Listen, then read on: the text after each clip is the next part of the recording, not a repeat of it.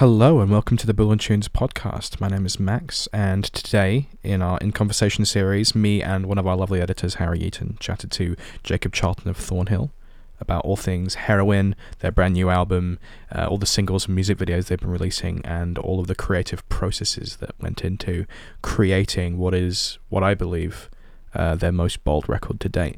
So hopefully you enjoy. If you do, make sure to check out all of our other In Conversation pieces and podcasts. We've got them going up every single week on the website and on our Spotify, so make sure to dig through those and you might find some stuff that you like. All right, enjoy. Oh well, this is definitely the most Thornhill we've felt so far. Good. Sure. I mean, I'm definitely on the side of Heroin over Darkpool, but yeah, I can see I don't know, it depends on, I guess we'll get into this in the interview, but I can see why people would be kind of hesitant at first, but I think once you kind of accept the sound change, it's just so much more fucking cool. I don't know. Thank you, dude. I don't necessarily think it's a big sound change. I think the mix is the thing that scares people because we're writing it like it's a live rock band. That's what we wanted from it. And I think people are so accustomed to heavy bands being super polished. Mm-hmm. And that's the process and that's the production. I get that, and it's obviously more of an acquired taste than I thought it was to people, but I think it makes sense for the album, and we wouldn't have done it any other way. So I guess we'll find out. All right, I think my audio is all good to go. Are you good to go, Harry? Okay. Yeah, it's just brilliant. So hello. I guess we've already kind of touched on this in a little introduction. I recorded about half of that, but so the direction in terms of a sonic soundscape and mixing and songwriting, I feel it's a pretty bold departure from a lot of things I see in metalcore and also the Darkpool. I know you just said I don't think it's that big of a sound change, but I think it feels like there is a different intention with Heroin versus the Darkpool or anything previous. What would you say the intention was with that?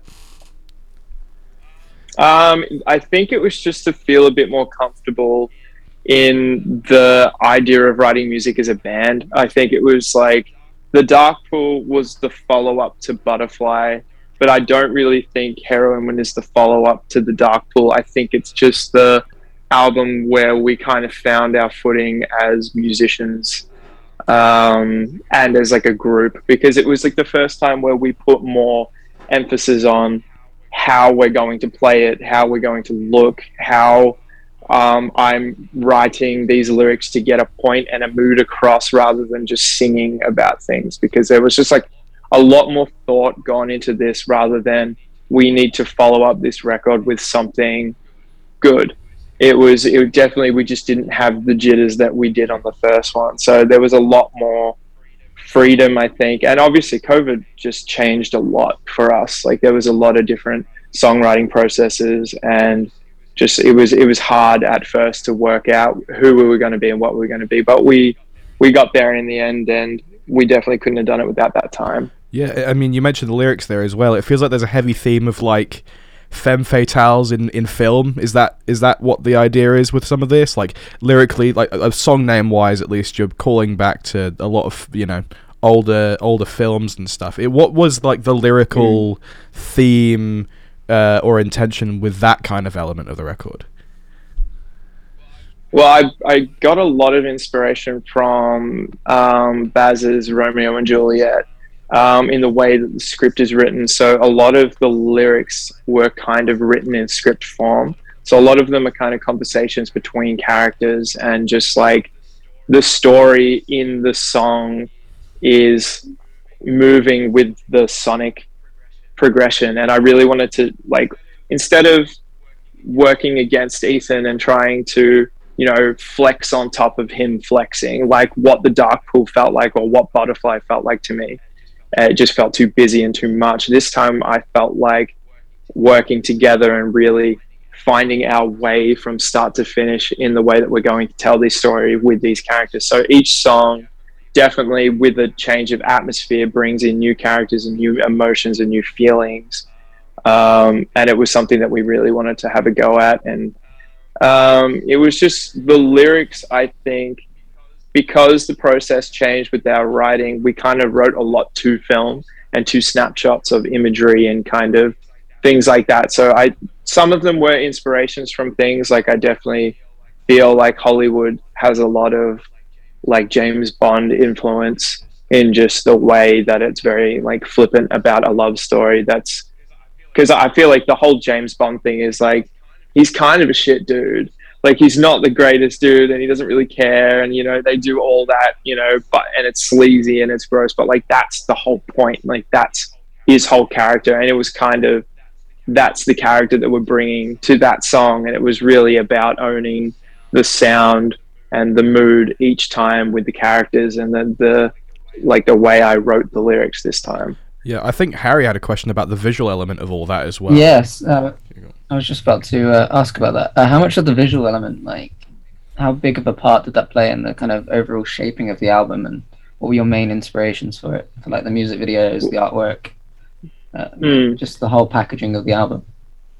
Well, it was definitely, the imagery was a big part of it. It was something I brought to Ethan pretty early on, because we just talk about rock bands a lot, about like what rock bands kind of used to be, like those MTV kind of grunge rock bands, like when heavy music was huge, like when it wasn't what it is now, in my opinion. Like, I think it's very like pushed to the corner again, and it's very hard to get. And that the whole thing is, I think a lot of people, when they think about making metal or making heavy music popular, they just go to the whole generic term every time. And I think they really lose sight of what it means for our genre to be popular for a lot of people. And I think that kind of 90s and early 2000s nailed the look and the character of heavy music. And it was something that we really wanted to touch on again and bring back, because I think that was fucking cool. Like, I think that was really cool when heavy acts just dressed however they wanted, wore whatever they wanted on their makeup, and they were a character on stage. Like, no one looked like each other. Everyone was their own thing, and you'd go on stage and you'd know who they were. And that was something that I talked to Ethan a lot about, because I just don't see people doing that anymore. And I really wanted to see if we had the guts to do it, first of all, but also had were able to pull that off, because I think costuming was a big one for me, because I'm very into fashion. Film was a big one, because I directed a lot of all the videos. Like, I really wanted to just nail every aspect of this to kind of showcase everything we were after and what you can do. Because a lot of people are looking at it just telling me how big our budget was and that we're selling out and stuff, but it's like, it wasn't. Like, we're still a small Australian band. Like, we made everything work. We just knew that there are ways to push it without, you know, spending a shit ton of money and being a massive band. Yeah. So it was a lot of things. I was just gonna say, I think people lose a lot of like perspective when it comes to metalcore bands, because you see, like, you know, the bigger metalcore bands and you think, oh, they are bigger bands in the context of the wider music world.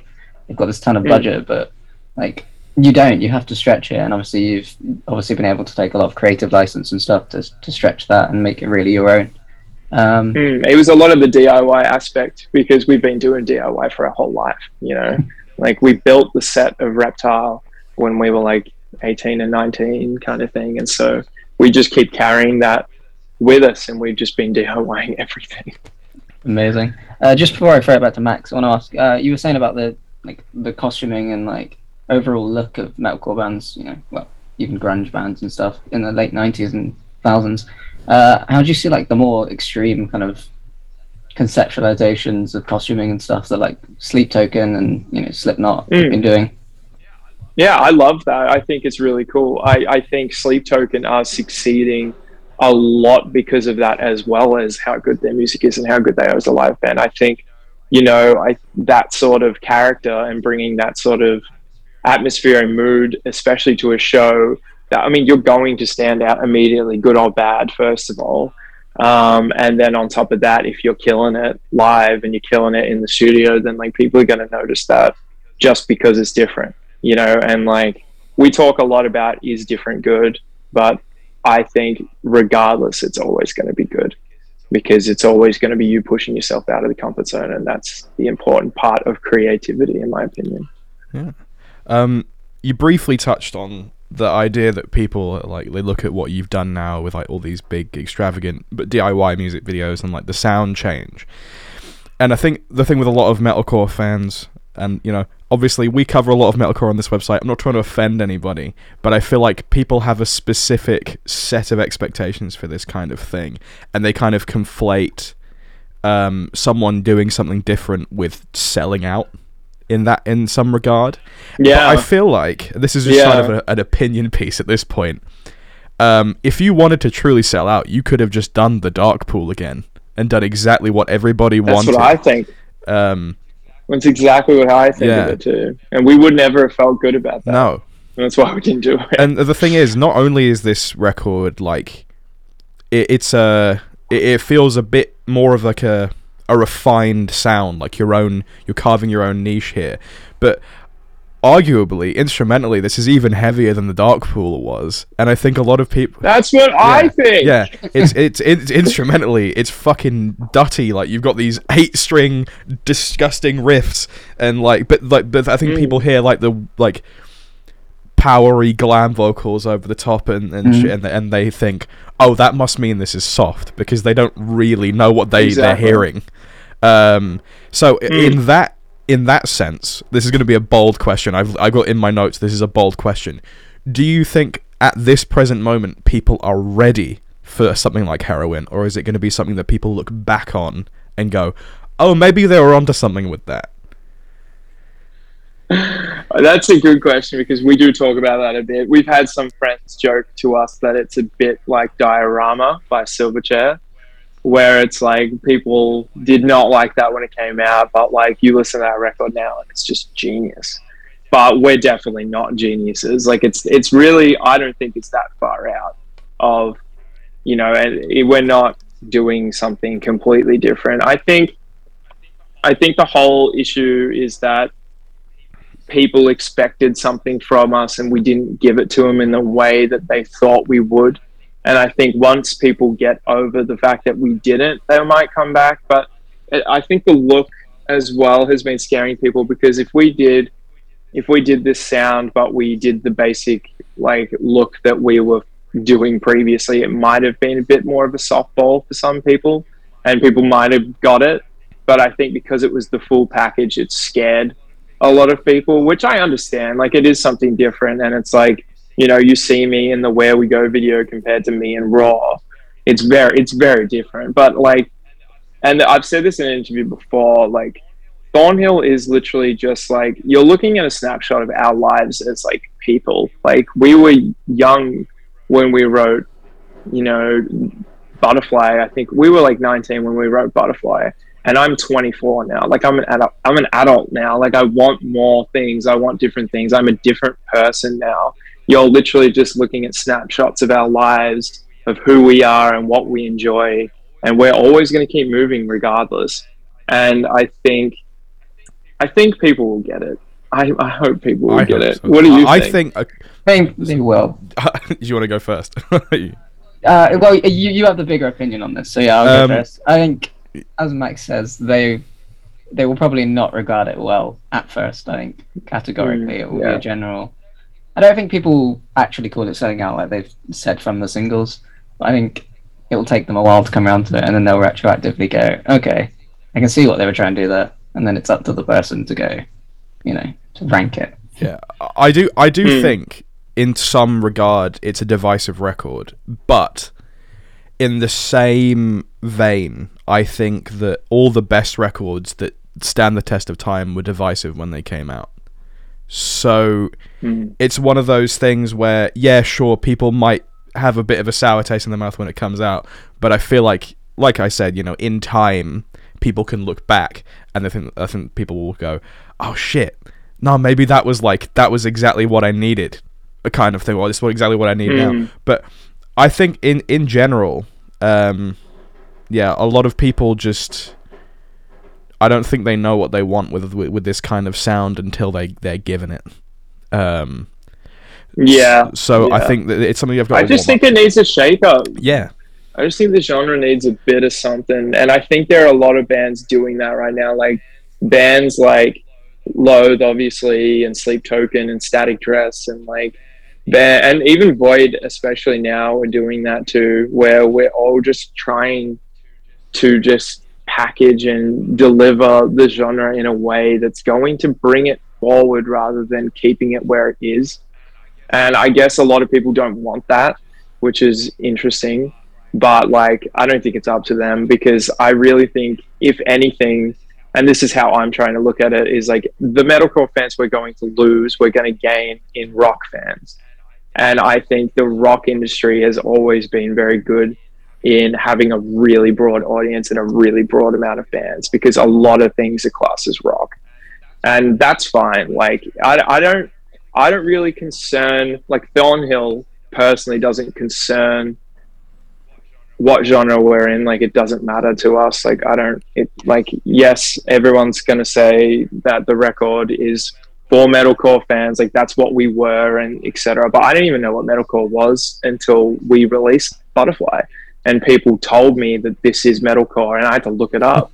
Like I'd never heard of it before, and it's just like, I don't, it's just not something I give a shit about. It's just like, I don't want to categorize my own band. Like this is what Thornhill's deciding to do now. If it's not for you, it's not for you, and that's completely fine. Like that's what music is. Like you can listen to the Dark Pool again if you want. You can completely forget us because we're not your thing. Like I don't mind. It doesn't hurt me because I understand that that's how music is. But it's like, I don't write anything for anyone. Like we just write what we think we're missing, and if people understand it, then that's the bonus on top. Yeah, and I don't know. I think I think the record is fantastic. But it's just like one of those weird things where I just think people are going to be weird about it for a while. I think, but yeah, the thing is, I think it makes sense as an album, though. Yeah. I think a lot more. Absolutely. In the context of the record, all the singles make a lot of sense as well. It just feels like it flows in a natural way that I think, given the singles being released in the order they have, I think people are kind of that they haven't got a sense of how the album really flows, but it flows extremely well. Like I think people when it that's what we wanted. It flows like, because you've written a lot of these songs, like you say, like a script for a movie. It does feel like we're kind of going through a natural motion with, you know, peaks and valleys and all that. And yeah, but also in terms of songwriting, like you said, like I think confining yourself to a genre when you're writing is the worst thing you can possibly do for your own creativity.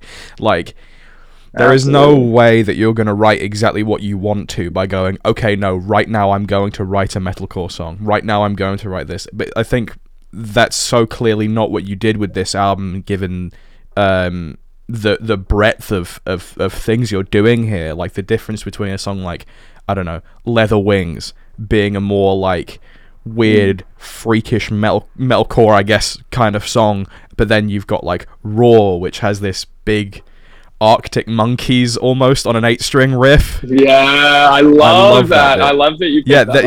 Was that what it was meant to be? Oh, okay, absolutely. because it's the first time I heard that, I was like, this just sounds like someone's playing an Arctic Monkeys riff on an 8-string, and I fucking love it. 100%. I'm so glad. You get everyone saying Musecore, and I'm like, what? No, it's Arctic Monkeys. No, it's not even close. It's Arctic Monkeys. What is wrong with you? Well, that's fucking sick. I'm glad that's been solidified in my mind now. I will not forget that. Yeah. I guess on a different note, you mentioned like Sleep Token and Loathe. You worked with George Lever on this record, and his mixes are now. I mean, as much as I think you could argue they're an acquired taste, I think he's now legendary for what he's done with bands like Loathe and Sleep Token. What was it like working with him? Created a signature. It was difficult because of communication through like the lockdowns and through FaceTiming and stuff, because it was we wanted something super specific in a short amount of time.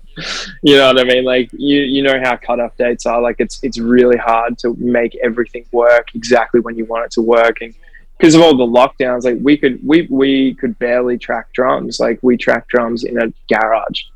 Like we got given extremely short hands in every circumstance, and we kind of had to make do with as much as we could, because Australia was just so fucked with everything. And then once we did that, we kind of just gave him everything, and we were like, just fix this, please. And he did his absolute hardest. And we got on a lot of FaceTimes and sent him a lot of paragraphs of notes, but he was lovely about it, and he did a really good job, and it was great working with him. He's a lovely dude, and he can deadlift a lot. I'm not surprised about that. Yeah, he actually lives about 10 minutes from me. So. Oh, really? One day I will walk go into say him. hi for me. Yeah. Did he push you in any specific way in the record, like out of your comfort zone? Like, I think you should do this instead. Like, did he have any input on how the album ended up turning out? No, because it was all self-produced first. We always self-produced, so everything was already done before he mixed and mastered it. Oh wow, okay, that's cool. I mean, given the circumstances you're under, I think the way the record turned out is pretty astounding. I mean, right. This is going to be a bold thing to say, because I know a lot of this is probably not what you've been hearing, but I fucking love the mix on this record. Like, I think it sounds exactly like I wanted it to sound. Like, I know a lot of people are like, oh, the vocals are too quiet, but it's like, but the vocals now kind of feel like a texture within the entire soundscape of the record, as opposed to being like the front. And I don't think they do. Yeah, well, exactly. They're another instrument, which is what we kind of wanted from it. But I really don't think they're too quiet at all. I really don't understand that. I think they just sit in a place that people aren't used to, and you have to pay attention. Yeah. Like, it's not just mindless music you can just put on and hear them. Exactly. Yeah. Which I don't think most bands are. Like, it's just different. But like, in terms of this record, like, I want you to read the lyrics. I want you to understand the characters. I want you to sit down and like listen to what we're trying to show you, because I really, and I've said this a lot, but like, I just think because of, the way the world is at like these days, especially, is that everything is so readily available. Everything is so, you eat it and vomit it out the next day. Like, everything is just there for you. And I miss what albums used to be and how important they used to be as a whole thing. And we pride ourselves very much on being an album band. And I really just want people to have to sit on this one and listen to it maybe once or twice to understand it or to get it. And if you don't, like, obviously that's fine. But like, I really want people to try, and I want it to be a big deal like it used to be. Whether or not that happens, I guess we'll find out. I hope it happens. Mixed reviews so far. I mean, I've listened to it probably about 25 times at this point, I think. Let's go. Yeah. What's your favorite song? Ooh, can I give you 3? Yeah, you can give me top 3. Top 3. Raw, Heroin, and Leather Wings. Those are my top 3. Interesting. Those are also my top 3. I love a good closer. So Heroin being the way it is just really fucking worked for me. Also, Vasty Hearts, it's fucking awesome. No, I love that song. Hellfire Club. I reckon that if anything, that's the song people aren't gonna get, and I hate that because it's my favorite one. Yeah, I can already see the comments. Like, this sounds like Two Way Mirror by Loathe. Oh, does it? No, it's just like no. I don't think it actually does, but it's got like that vaguely shoegazy sound to it. And anytime anyone does that, it's like this is Deftones, this is Loathe, this is whatever. Like, people just they don't know how to make a point without associating with something in their brain. But well, in terms of the whole record, what are you most excited to play live? I know you played the album in full in Australia, but you're going around the world this year. What are you excited to play for people? Depends on what we're allowed to play. Like, it'll really like come down to what gets popular, because people aren't going to sit through the songs that obviously don't do as well. We have noticed though that Raw is really fun to play live, which is lucky because it probably will be the one we always play. And Casanova too. Yeah. Like, I don't think it's been funny, touching on what you said before, is people have come up to, because we played Casanova at Full Tilt in Australia, and we played Casanova at the entire America tour we just did, and everyone would come up to us after and be like, oh, I like take back what I thought and what I said, that song was so heavy and so tough. And we were like, yeah, Like, we know. It's so funny that like it took a live setting to show people, but that's what also gives me hope for this record too, because I think it's a live record. I think people will understand what we're doing when they hear it live too. I think that's definitely going to help. But I really want to play Varsity. Please like, play Varsity. Ethan sings on Varsity too. Please. I know. I wish. I don't think people are going to like it. I think people are going to like that one. I really do. I think people are really going to like that one. And I think they're really going to like songs like Blue Velvet as well. I think people are really, really going to connect with those. Yeah. But yeah, I mean, Blue Velvet's I can't really speak for everybody else, of course. Good. Like, I can't. It's like it's a hard thing. We won't know till it's out. But yeah, well, that's I'm so excited to see what people think. I mean, I'm definitely ready to hop into some comment sections and tell people to shut the fuck up. But please do, yeah. because we're not allowed to. Yeah. I'll be your like secret PR guy. Yeah, makes sense. The one for me that was most obvious was Something Terrible, because for obvious reasons, because it's such a different soundscape, and obviously I won't do too many spoilers, but you know, the whole nature of the track is completely different. How did you kind of construct that, and was there any like reservations to actually putting that as a full-fledged song on the record? The whole point of it was that the album is set up like a theatre performance, so it has an act 1 and an act 2, and Something Terrible Came with the Rain is the intermission. So it's the one to separate and give you that breather between the two sections. And so I always wanted it on the record. Just because Ethan just like wrote it one day to this little clip of a theater kind of performance, and it was always like this big thing because I really wanted to put on a play and do like a big thing, and it was when we were really in the creation of it, and he just wrote it all, and I was like, what the fuck is this? This is insane. Like, how did you just do this? And he's like, yeah, it's all right. I was like, what do you mean this is going on the record? And then that kind of formed a lot of the other ideas afterwards, so it was really cool to just build on that whole theatrical side from there. I love how gorgeous that interlude is. It's just like it's so gorgeous. Amazing. Yeah. I don't even treat it as an interlude at this point, like you say. Yeah. No, it's just like it's like tone. I don't think it is too. Like, yeah. Exactly. That's why I think it's an intermission. Because it's like a little break, but you want to be in the break. I do have one last question. It's a fun one though. Okay. Hit me up. When are you covering a Lana Del Rey song?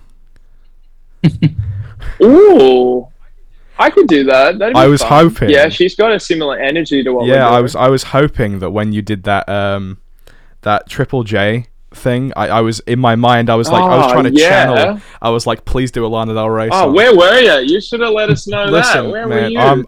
I've been trying to channel. I've been trying to astral project it.